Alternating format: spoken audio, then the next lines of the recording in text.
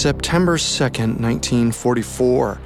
The U.S. Naval Research Laboratory in Philadelphia had a clogged pipe in their facility. Employees knew that whatever created the blockage was dangerous and caustic, but the details were classified. Nevertheless, 3 volunteers stepped up to fix it: Arnold Kramish, Peter N. Bragg, and Douglas Meeks. They were working to clear the pipe at 1:20 p.m. when it exploded.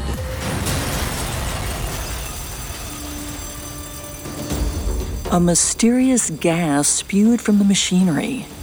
The workers coughed and gasped for breath, each inhalation searing their chests. Their skin cracked and bled as the poison broiled them alive. Luckily, Private John Hoffman saw the men fighting for their lives and dashed into the room. He dragged Kramish, Bragg, and Meeks to safety, but his bravery came too late for 2 of them. Bragg and Meeks died of severe burns hours later.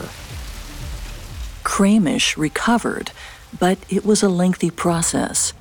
His wounds healed slowly. He was in constant pain. He even went temporarily blind. But his physical suffering couldn't rival the emotional toll of the disaster. Kramish later wrote, "The memories of the tragic accident are the saddest and bitterest I know, and will remain so the rest of my life." Later, during a private debriefing, Kramish realized his doctors could have treated his injuries if only they'd been told what he was exposed to. Instead, Kramish's superiors let him suffer, all because they didn't want anyone to know that Kramish and his colleagues were killed by a compound most Americans drink every day: fluoride.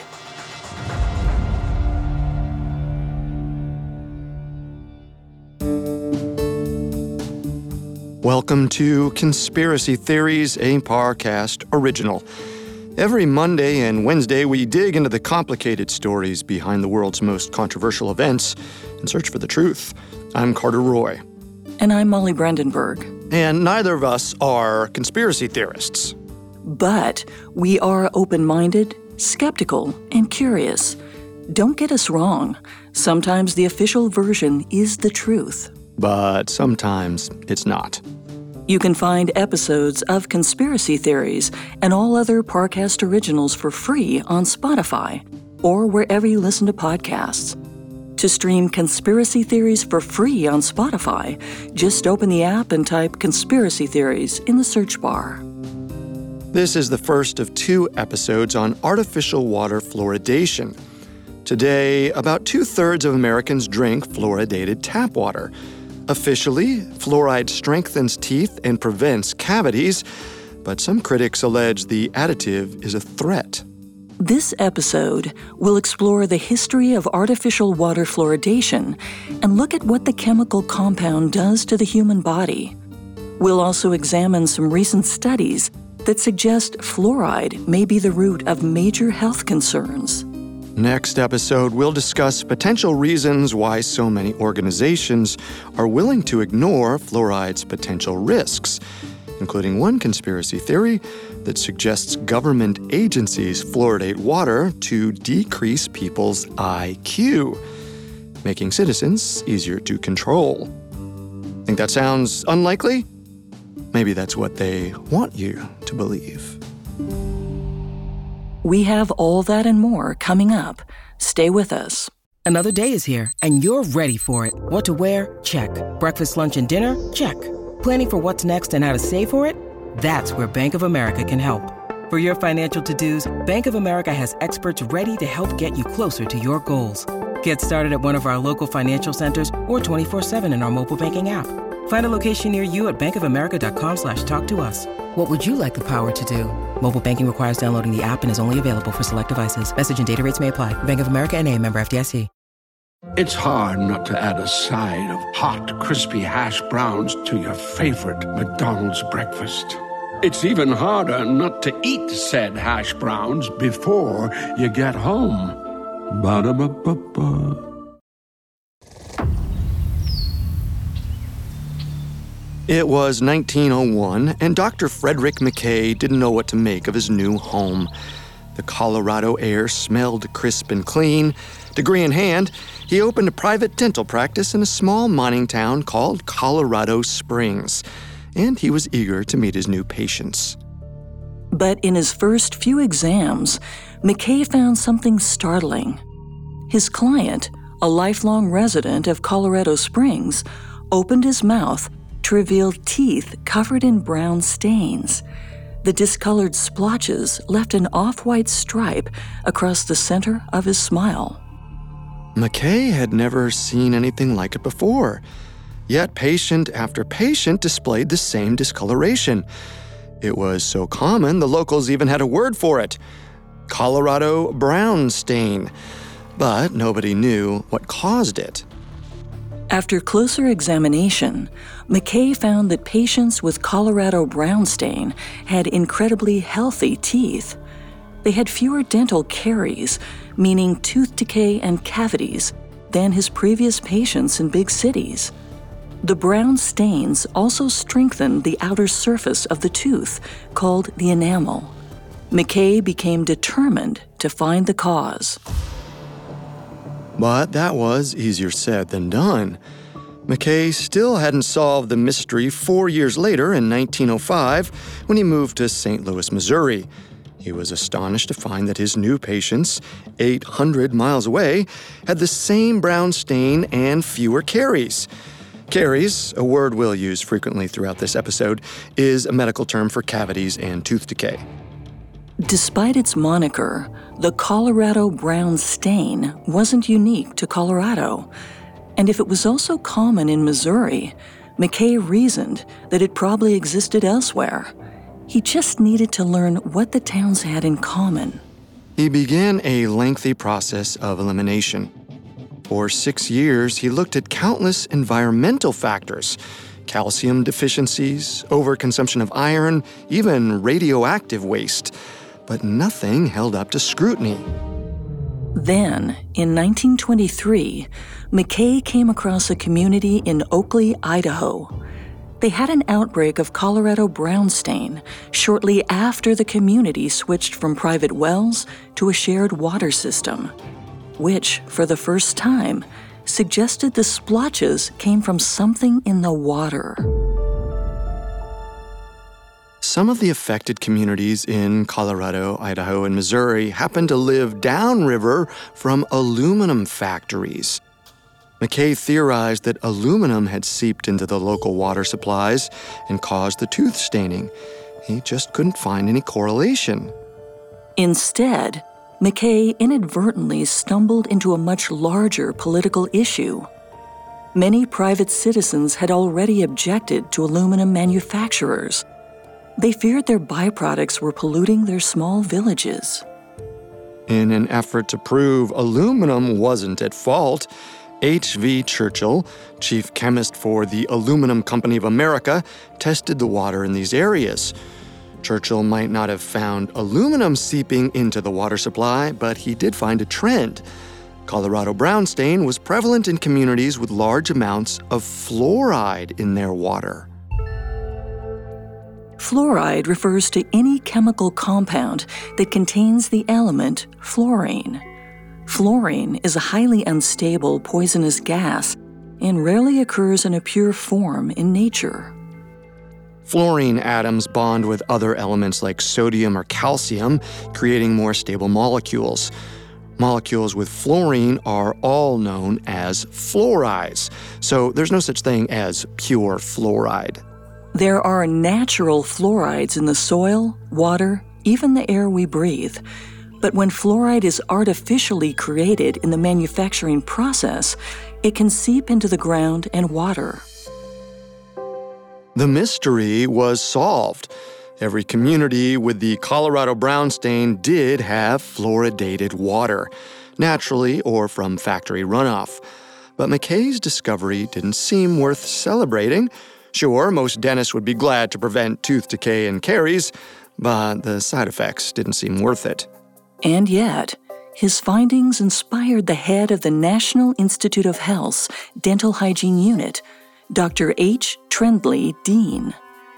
Dean was intrigued by fluoride's ability to protect teeth. He wondered if there was a way to reap its benefits without staining people's smiles.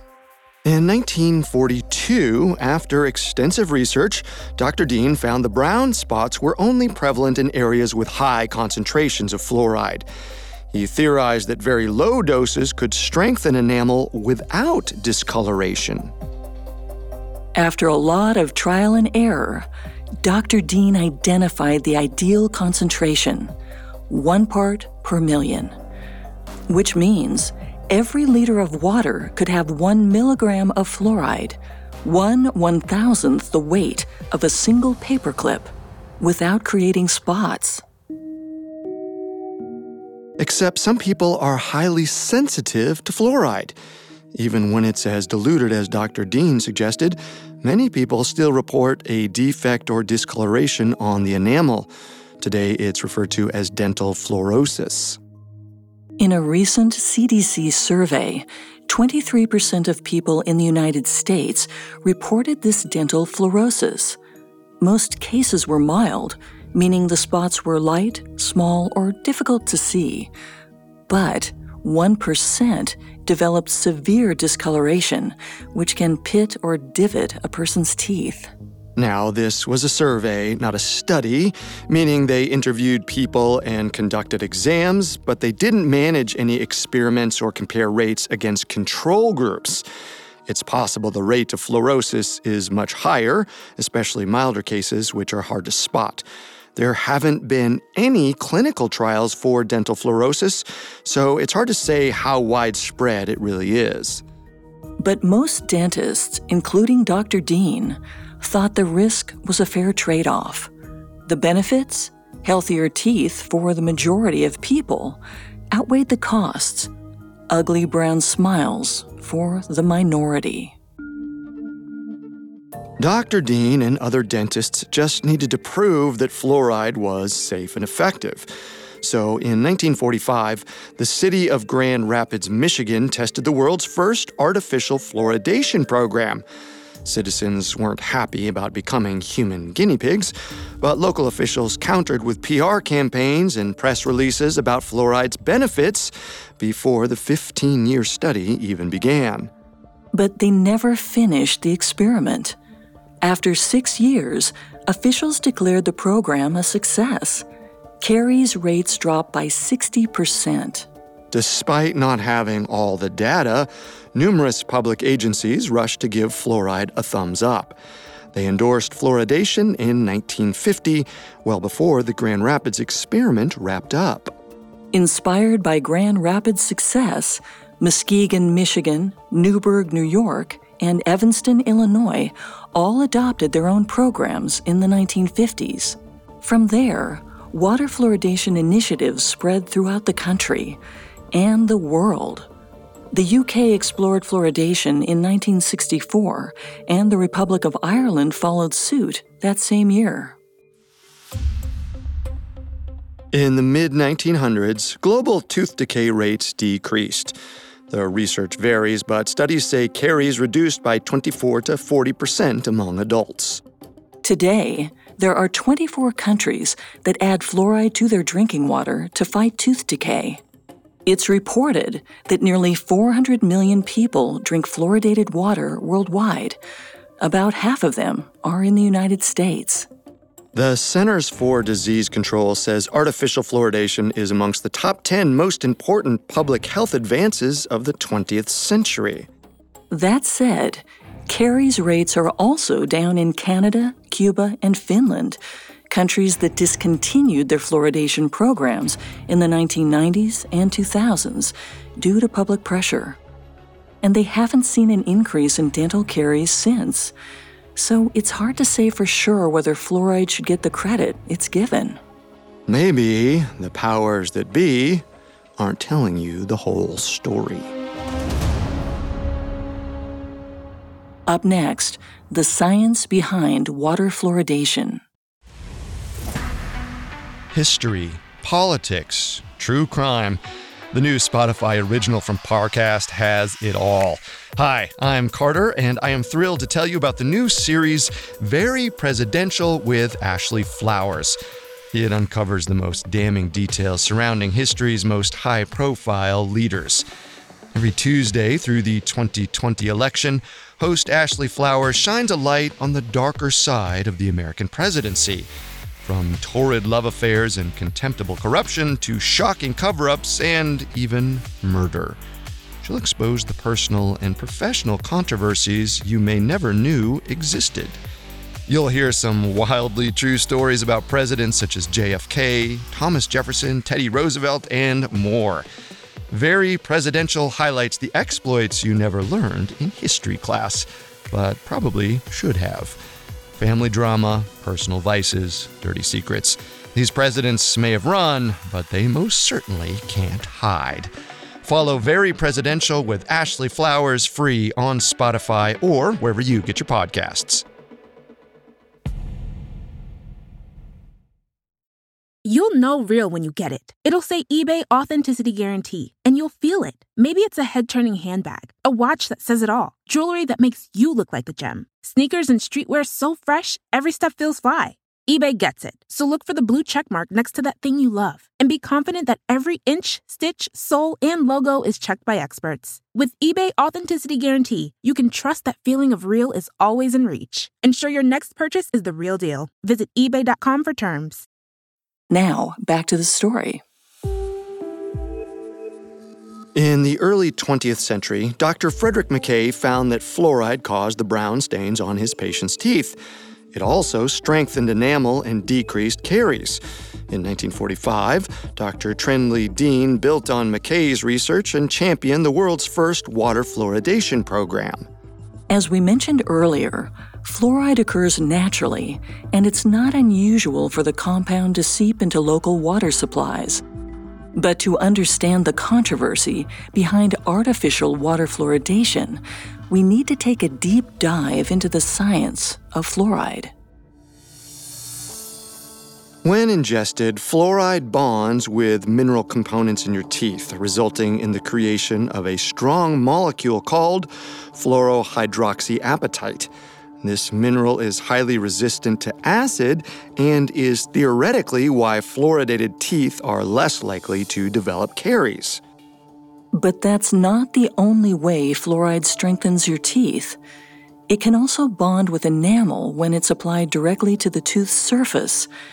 Every time you drink a glass of fluoridated water, the additive starts working before you swallow. It's the same basic principles as any topical fluoride treatment or fluoridated toothpaste. A 1999 report from the CDC found that topical fluoride worked better than ingested fluoride. But if we benefit more from topical fluoride, why is it in our drinking water? Especially since we now know the dangers associated with drinking the chemical compound. The earliest artificial water fluoridation programs used sodium fluoride, which was considered safe in low dosages in the 1940s and 50s. But later evidence suggested that sodium fluoride was a carcinogen, meaning it could increase a person's risk of cancer. After that discovery, most water fluoridation programs transitioned to fluorosilicic acid instead. Fluorosilicic acid is derived from phosphorus rocks. When manufacturers heat the rocks, they produce two byproducts, fluoride gas and phosphoric gas. Phosphoric gas is a key ingredient in the production of aluminum, steel, and fertilizer. But the fluoride gas, which is produced in tandem, is pretty useless. Decades ago, the government required corporations to dispose of this excess fluoride gas, but it's an expensive and time-consuming process. Essentially, fluoride gas was diluted in lime, then burned or stored while it broke down naturally, and it required special equipment. Why? Well, fluoride gas detonates when it comes into contact with oxygen. Today, those companies conveniently sell this byproduct to municipal water agencies, but not as a gas. because the vapor is incredibly harmful to the environment. They make it inert using a filter called a wet scrubber, which uses a liquid, generally water, to pull contaminants from a gas. They then ship the slurry directly to water departments across the nation. And private businesses, like chemical manufacturer DuPont, profit from these fluoridation programs. Tax dollars pay for the fluoride that would otherwise get thrown away at the company's expense. Instead, it's delivered through your tap. According to the World Health Organization, 70 to 90% of the fluoride we consume stays in our body. The rest is filtered through our kidneys and excreted through urine. 99% of the fluoride we keep ends up deposited in our bones and stays there for decades. The rest accumulates in other tissues and organs, like the pineal gland. That's a pea-shaped gland in our brain that regulates hormones like melatonin, a chemical that maintains our circadian rhythm. Research shows that the pineal gland may also control cardiovascular health, mental wellness, and help fight tumors. Researchers think that the pineal gland may accumulate fluoride at the same rate as your bones. In 1997, dentist Dr. Jennifer Luke conducted a series of autopsies. She found that elderly people have an average of 9,000 fluoride parts per million in their pineal gland, which accumulated after a lifetime of drinking fluoridated water. Remember the 1/1000th of a paperclip we mentioned earlier? Well, 9,000 parts per million is like dropping 2 heavier than average dice into a liter of water, and all of that is accumulated in a gland the size of a pea. But there's still plenty that scientists don't understand about the pineal gland, meaning it's hard to say exactly how fluoride changes it. Some preliminary studies suggest fluoride leads to early onset puberty in girls. Others say it disrupts sleep cycles, but nobody can say for sure. The bones and pineal gland aren't the only place fluoride accumulates. We noted earlier that 10 to 30% of the fluoride you drink passes through your kidneys and leaves your body via urine, but the kidneys absorb fluoride as they filter it. Dr. Paul Connett warned in his book, The Case Against Fluoride, that the kidney accumulates more fluoride than all other soft tissues in the body. Long-term fluoride accumulation has been linked to kidney damage, and this creates a dangerous cycle. As malfunctioning kidneys are less efficient at filtering fluoride from the body, thus people with chronic kidney disease can be more at risk of conditions like fluorosis. Even quote-unquote safe fluorides like fluorosilicic acid can cause problems in healthy people. Dental fluorosis creates hardened, dark-colored spots on a patient's teeth, but in skeletal fluorosis, those spots appear on your bones. Skeletal fluorosis can be painful and make your joints stiffen. In severe cases, it can bend the spine so badly the patient can no longer walk. It's hard to estimate how widespread skeletal fluorosis is, since the symptoms are similar to osteoporosis. A 2002 study by the International Conference on Water Resources Management in Arid Regions estimated that tens of millions of people have skeletal fluorosis. Anti-fluoride activists suggest the number may be even higher due to rampant misdiagnoses. Skeletal fluorosis is most common in countries like India, China, and South Africa. Those nations have dangerously high natural concentrations of fluoride in their soil, 3 to 5 times more than the recommended 1 part per million. Many of those countries don't have the resources to filter fluoride from their wells, and they may be consuming fruits and vegetables which absorb fluoride through the soil. In their case, the danger isn't artificial fluoridation, it's unregulated natural fluoride. Though less intentional, Natural fluoride cases highlight another problem with artificial water fluoridation. It's virtually impossible to regulate. If a doctor gives you a prescription, they'll specify a dose based on your age, sex, and weight. A 200-pound male bodybuilder needs a stronger dosage than a 100-pound 14-year-old girl. But everyone who uses a community water system gets the same concentration of fluoride. Adults drink the same water as children. Consumption is unrelated to height, weight, sex, or age.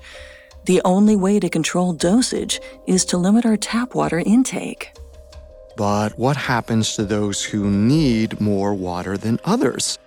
Athletes, bottle-fed babies, and diabetics drink more water than the average person, which means they're more likely to develop a fluoride overdose, otherwise called fluoride toxicity. This is a serious but rare medical condition marked by nausea, vomiting, diarrhea, and abdominal pain. Dental and skeletal fluorosis can also be warning signs of fluoride toxicity. But the fluoride in water is so diluted, it would be almost impossible to get a toxic dose from the tap. In fact, Melanie Amato of the Ohio Department of Health noted, you would have to drink bathtubs and bathtubs of water before getting too much fluoridation. In fact, you would die of water toxicity or drowning before you would overdose on fluoride. Sure, nobody drinks an entire bathtub of water in one sitting. But if you drink the recommended 8 glasses a day, you'll consume roughly 80 gallons in about 5.5 months. That's a little more than 2 bathtubs of water a year. So if you drink fluoridated water your entire life, you'll easily consume Amato's bathtubs and bathtubs of water before you're old enough to vote. But there's a big difference between slow exposure and a massive dose at once. A 2006 report from the World Health Organization explained that there's very little value in discussing lifetime exposure. It's the concentration, not the accumulation, that triggers fluoride-related illness. But that runs counter to some key facts about fluoridation. For example, the fluoride in human bones has a half-life of 20 years. That means if I have a gram of fluoride in my bones right now, it'll take 20 years for my body to break it down to half a gram. But if I keep drinking fluoridated water, the compound is accumulated faster than I can get rid of it. Even so, most government agencies, including the World Health Organization, the CDC, and the American Dental Association, agree that fluoridated water is generally safe. Assuming you want to take them at their word. The U.S. government has a long history of covering up fluoride's dangers. For decades, fluoride's toxicity was treated as a matter of national security, all thanks to fluoride's role in one of America's largest and most expensive covert operations, the initiative responsible for designing and deploying the world's first atomic bomb, the Manhattan Project. Up next, we'll unpack fluoride's role in nuclear warfare. Now, back to the story. In the mid-1950s, American municipalities began adding fluoride to their drinking water. Fluoride is a general term for all compounds that include fluorine, and they can range from harmlessly inert to incredibly toxic. In 2015, Dr. Tom Locke of the Washington Dental Service Foundation Board described fluoridated water as vital to public health. Besides the United States, dozens of countries have artificial fluoridation programs today. In total, about 5% of the world's population still drinks fluoridated water. And all of that fluoride has to come from somewhere. As we mentioned before, the chemical compound is a byproduct in the manufacture of aluminum, fertilizer, and other products. But in 1945, most of those industries weren't selling massive quantities of fluorosilicic acid or sodium fluoride yet. They were dumping it. One of the earliest fluoride manufacture operations was located in Oak Ridge, Tennessee, where uranium was refined for the Manhattan Project. The Manhattan Project was a top-secret wartime operation employing over 130,000 people across dozens of laboratories and military bases. The United States initially allocated $500 million to the program, the equivalent of over $7 billion today. But within 3 years, the Manhattan Project spent 4 times that original budget. Their goal was to manufacture the world's first atomic bomb, and the clock was ticking. Nazi Germany had their own nuclear initiative and had successfully split an atom in a process called fission. It was the first step to building a nuclear weapon. In other words, the United States was behind. American scientists were under immense pressure to solve the atom's secrets before it was too late.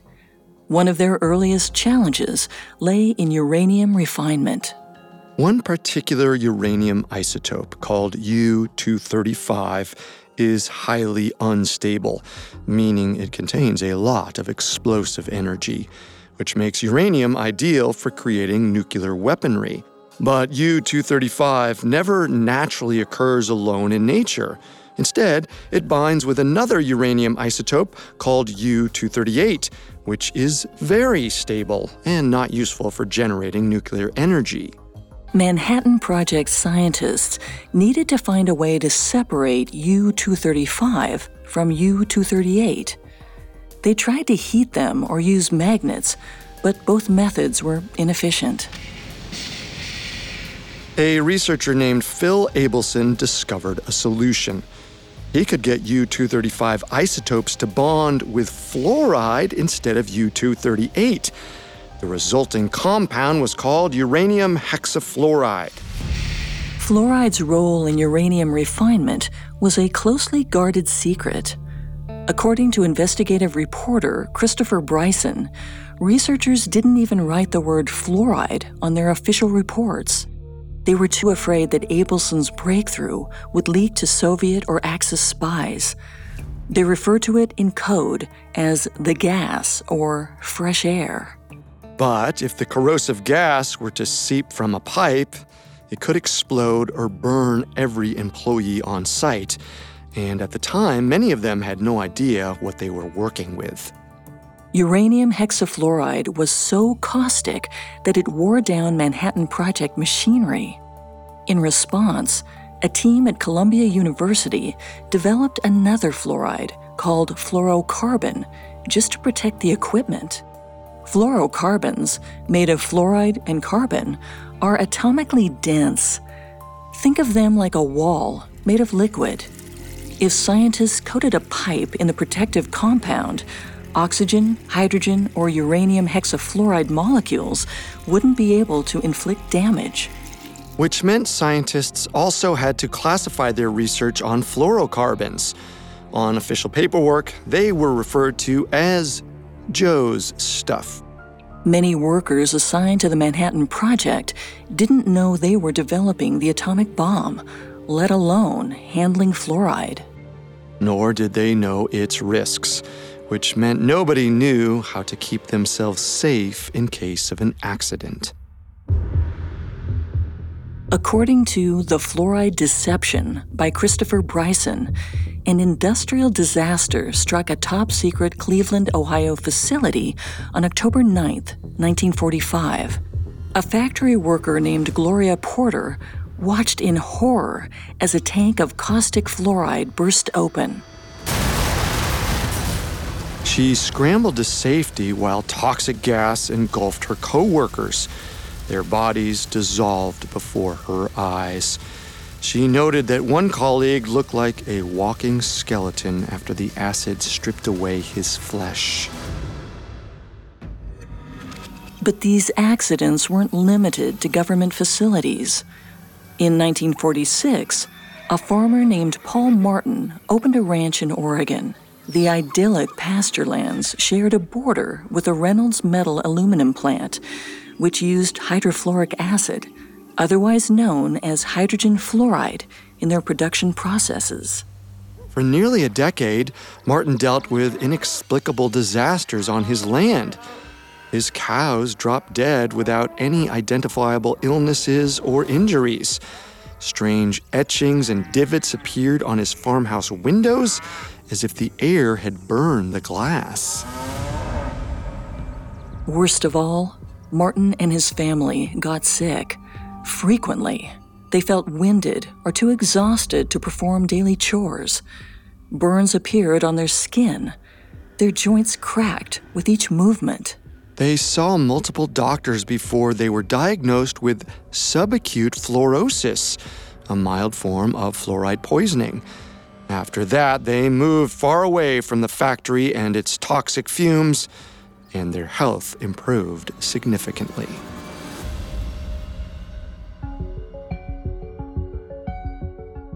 In 1955, the Martins filed a lawsuit against Reynolds Metals, alleging the company had poisoned them with gaseous hydrofluoric acid emissions. The jury awarded the Martins $48,000, the equivalent of nearly $460,000 today. Sadly, their case was common. In The Fluoride Deception, Christopher Bryson summarized, from June 1945 to October 1946, there were 392 chemical injuries from uranium hexafluoride, 58 injuries from fluoride, 21 from hydrogen fluoride, and 6 injuries from fluorocarbons.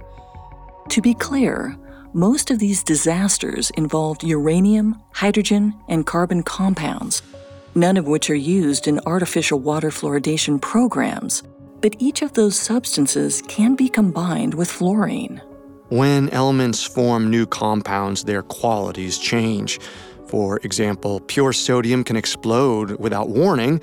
Pure chlorine can irritate your lungs and make it difficult to breathe. But when you combine the two, you get a safe compound, sodium chlorine, or table salt.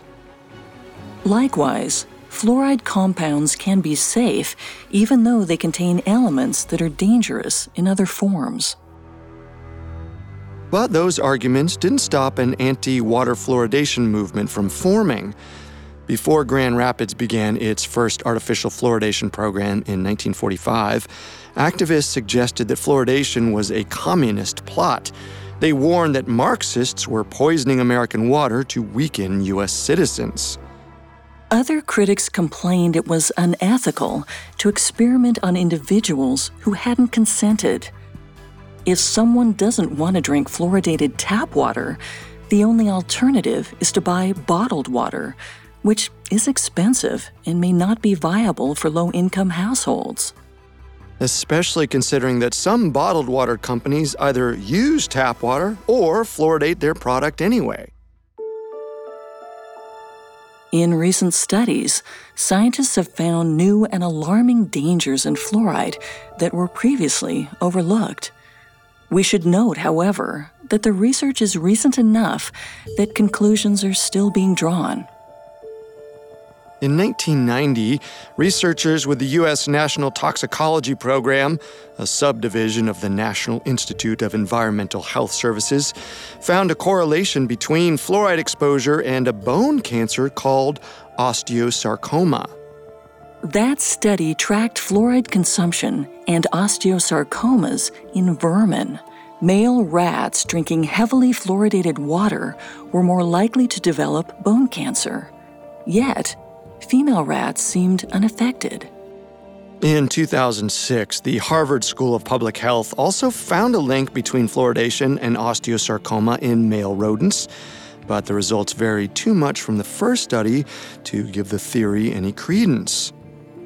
Since this study, analysts have compared cancer rates in cities that fluoridate their water and those that don't, but they found no concrete evidence suggesting fluoride exposure causes cancer in humans. Furthermore, the rodent studies have been criticized as unscientific. The rats drank water with fluoride concentrations up to 800 parts per million, well above the standard 1 part per million that most cities use. Nevertheless, the American Cancer Society isn't ready to dismiss the link. On their website, they say osteosarcoma is a rare cancer. Only about 400 cases are diagnosed in children and teens each year in the United States. If fluoride increased the risk only slightly, it might not be picked up by these types of studies.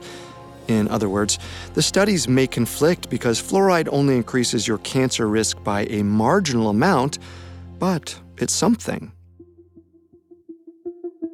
Cancer isn't the only modern health concern associated with fluoride. In 1991, a research team led by F.F. Lin of Xinzhou Institute conducted an IQ study on Chinese children. They wanted to see if iodine deficiencies corresponded with lower intelligence. Instead, they stumbled on a different discovery. Children who drank fluoridated water had lower IQs than those with unfluoridated water. In 1992, a team compared children between the ages of 7 and 16 in Mongolia. Those who grew up with fluoridated water, again, had lower IQs. A 1994 review of China's Shandong district replicated Lin's same results. It was fluoride, not iodine, that caused the IQ deficiency. In 2012, a joint team of Chinese and American researchers reviewed all the previous results and identified overall trends.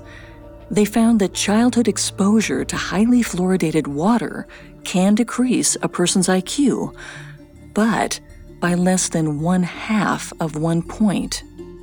To be clear, IQ, or intelligence quotient, is not a measure of how smart someone is.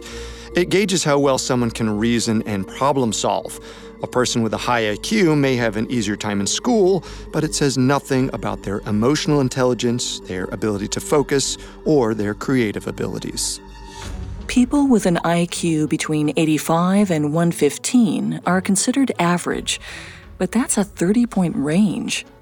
It's hard to imagine half an IQ point would make a difference in a person's day-to-day life. But who knows? Fluoride might have other impacts on intelligence that we haven't discovered. There's a lot that scientists still don't understand about fluoride exposure. It might increase your cancer risk, it might lower your IQ, it might change how your pineal gland works. All these allegations need more evidence before we can say for sure.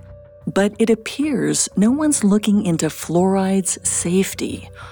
Almost like pro-fluoride activists don't want us to know the truth. For decades, we've been told that fluoride strengthens our teeth, but even the dental benefits are questionable.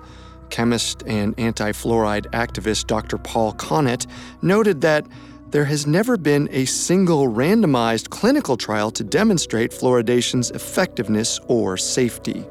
Generally speaking, double-blind randomized trials occur in controlled settings where researchers can eliminate other factors that might influence results. Why haven't these trials taken place? It may be because a lot has changed since fluoridation programs began. The first toothbrushes with synthetic bristles were gaining popularity in the 1940s. Fluoridated toothpaste came a decade later. Semi-annual checkups became the norm in the 50s. Prior to that, seeing a dentist was the equivalent of going to the emergency room. It was because you had to. Meaning artificial water fluoridation programs coincided with an overall uptick in preventative dental care. And without clinical trials, there's no way to tell if fluoride programs actually decreased caries, especially with so many other factors at play. But we do know that over the last 50 years, cavity and caries rates have gone down. A 1991 study found that 12-year-olds in the United States had half as many cavities as 12-year-olds from the 1970s. But correlation doesn't equal causation, especially since many countries that don't artificially fluoridate have seen similar decreases. Some data suggest that fluoride exposure can actually damage teeth, as dental fluorosis can make them brittle.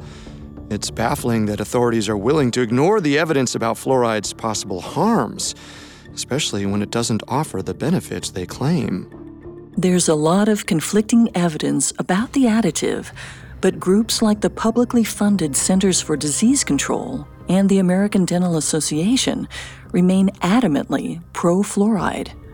Next time, we'll explore why that may be the case. Perhaps it's because of conspiracy theory number 1. Communist sympathizers infiltrated the U.S. government in the 1950s. They introduced dangerous fluoridation programs to intentionally sicken American citizens, and those programs never stopped. Conspiracy theory number 2. The U.S. government turns a blind eye to fluoride's dangers because they're in the pocket of big manufacturers. Companies like Colgate, Procter & Gamble, and Johnson & Johnson make a profit on fluoridated products, and they bribe researchers to lie and say it's healthy. And conspiracy theory number 3, the United States government intentionally poisons citizens with fluoride to lower public IQ and make Americans easier to control. This Wednesday, we'll try to determine whether fluoride is a health supplement, a dangerous toxin, or something else entirely. In the meantime, sit tight and keep an eye on your drinking water.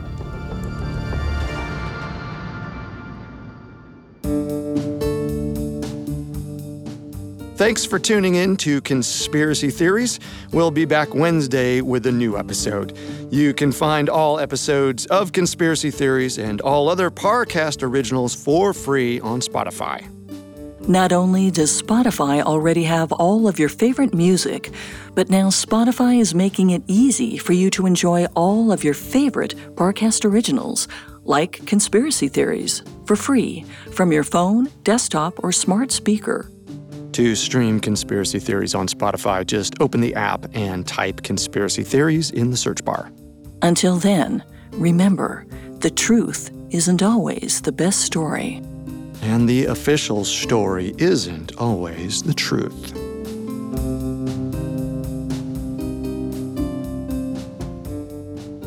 Conspiracy Theories was created by Max Cutler and is a Parcast Studios original. Executive producers include Max and Ron Cutler. Sound design by Trent Williamson, with production assistance by Ron Shapiro, Carly Madden, and Travis Clark. This episode of Conspiracy Theories was written by Angela Jorgensen, with writing assistance by Allie Wicker, and stars Molly Brandenburg and Carter Roy.